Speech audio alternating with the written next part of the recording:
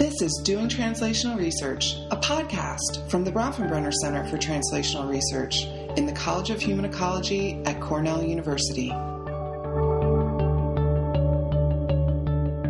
Good morning, I'm Carl Pillemer, and I'm the director of the Bronfenbrenner Center for Translational Research, and we welcome you to another episode in our podcast series, Doing Translational Research. And my guest today is Dr. Megan Comfort, who is a senior research sociologist in the Research Triangle Institute's Behavioral Health and Criminal Justice Research Division. Her areas of expertise include incarceration in families, HIV prevention, and health inequities among urban poor populations. And she is the author of the book, Doing Time Together, Love and Family in the Shadow of the Prison. And we are excited to have her here. She also will be speaking with our group later on today, and we'll ask her a bit about what she's going to talk about there. So welcome to our podcast. Thanks so much for having me.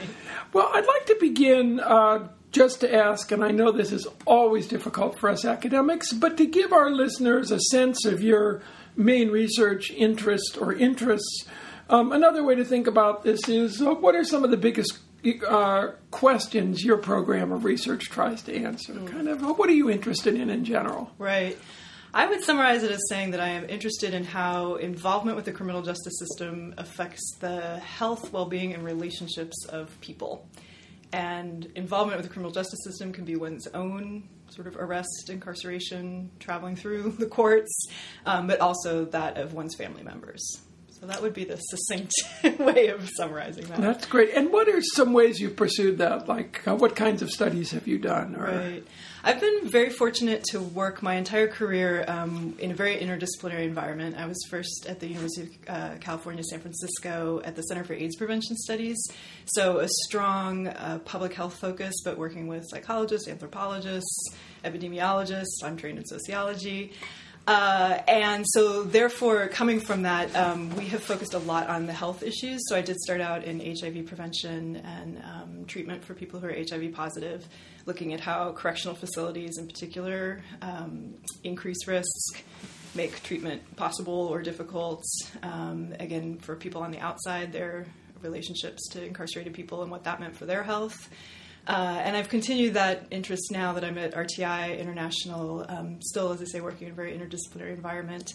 So we tend to kind of be looking at multiple issues at once, but as I say, I'm really focusing on well-being and health at the core. I always digress in these interviews, and now I've gotten interested in something.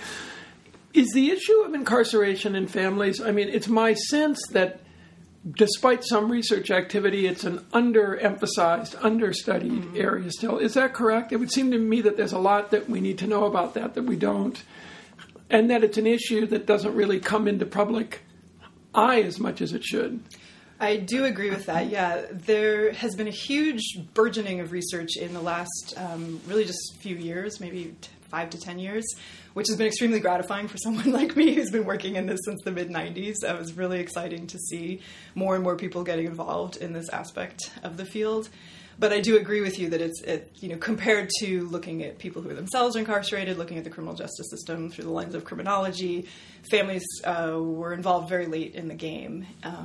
And I think that, as you're saying, it also reflects in kind of the mainstream conception. When we think about criminal justice, we're always thinking of, quote, criminals and not people who get involved in various capacities, including family members.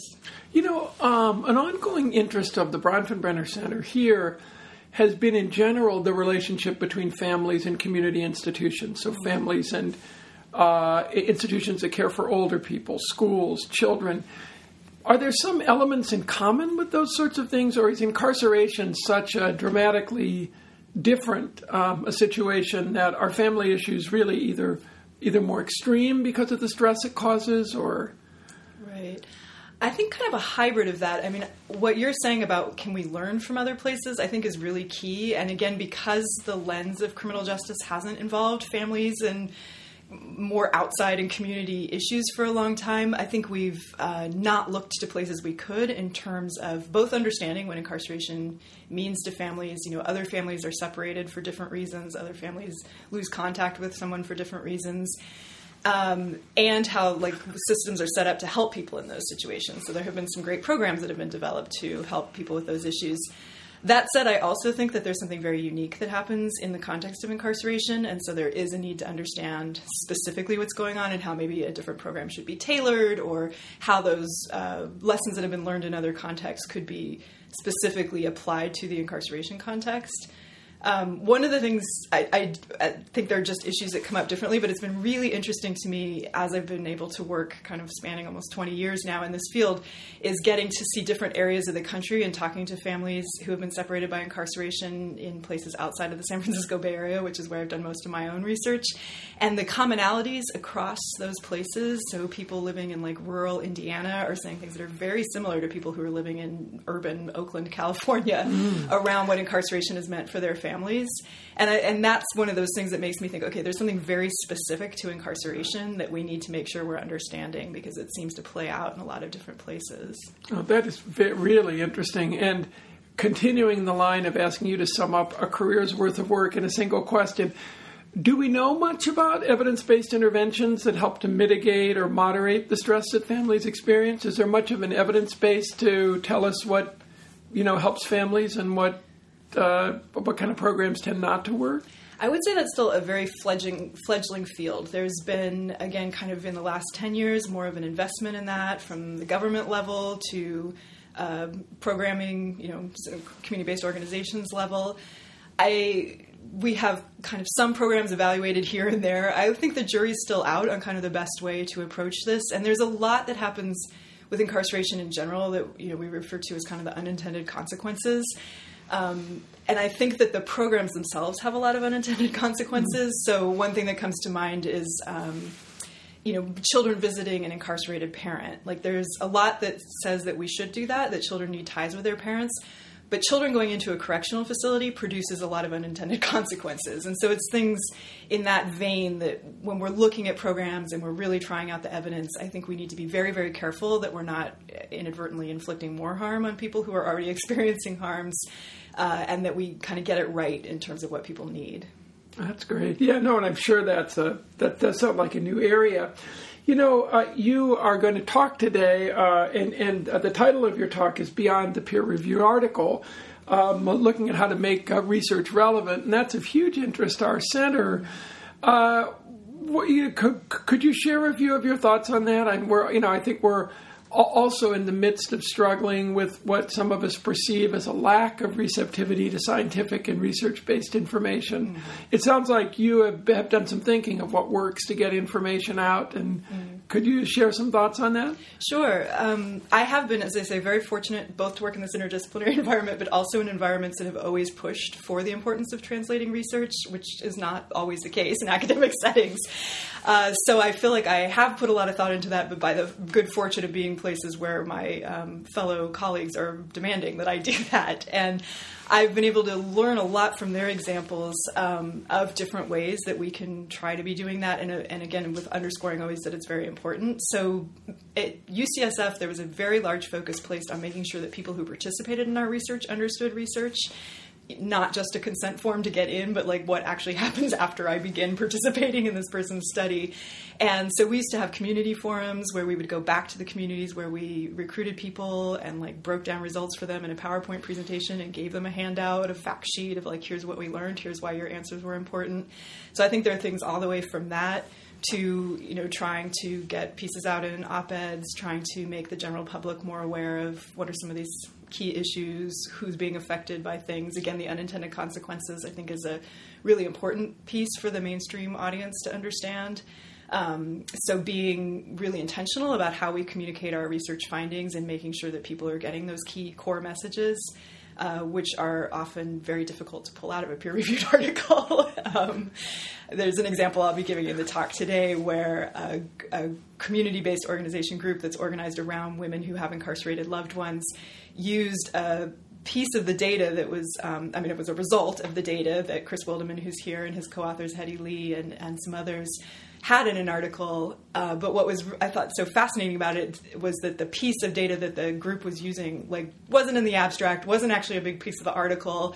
So it's kind of that sifting through what we've done to see what's important for other audiences and making sure that they get the result that's important for them to know about and to move their work forward. So it sounds like there's a plan to integrate some of this kind of a community-based feedback, which really makes sense to me in building up a constituency for research. Right.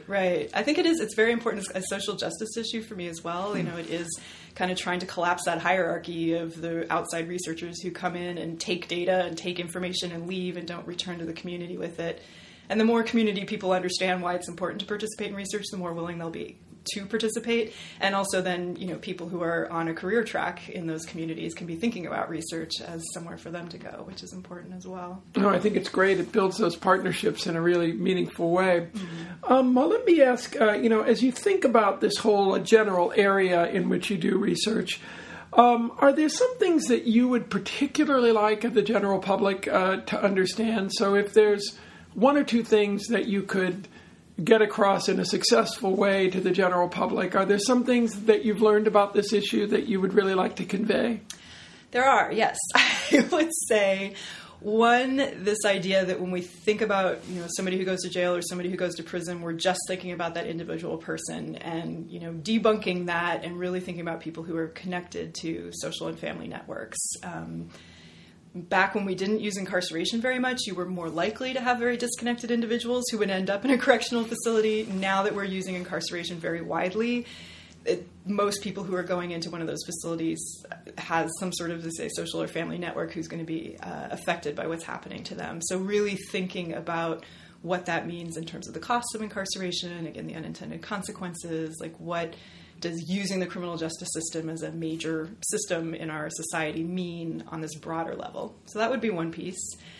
Tied to that is, in this broader use of incarceration, I think there's always this stereotype of people who are held in a jail or prison facility that they, have, one, done something very serious, two, done something very harmful, three, can kind of never change their lives around, and that, is really being shown to just not be the case at all. People are being pulled into criminal justice involvement for things that lots and lots and lots of people do, and only some people get pulled into the system.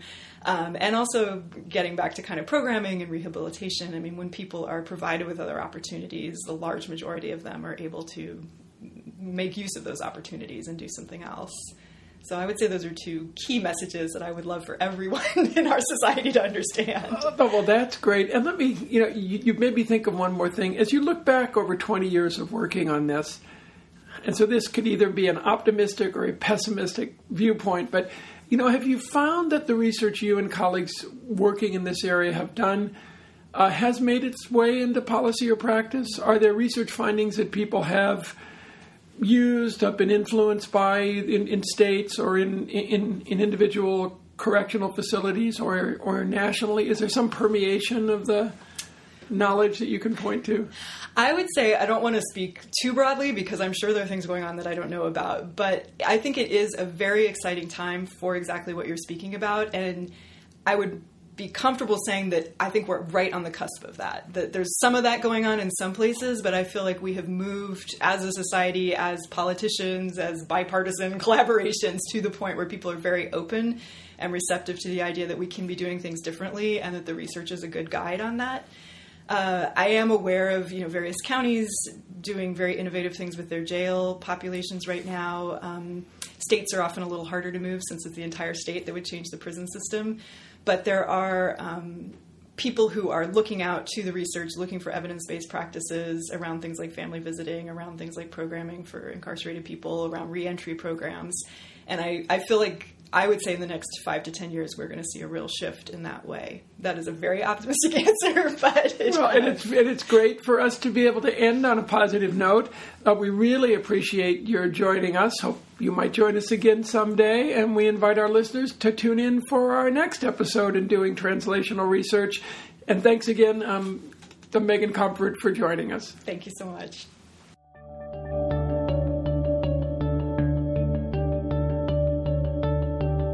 For more information about translational research or the work of the Bronfenbrenner Center, please visit www.bronfenbrenner.org. bctr.cornell.edu.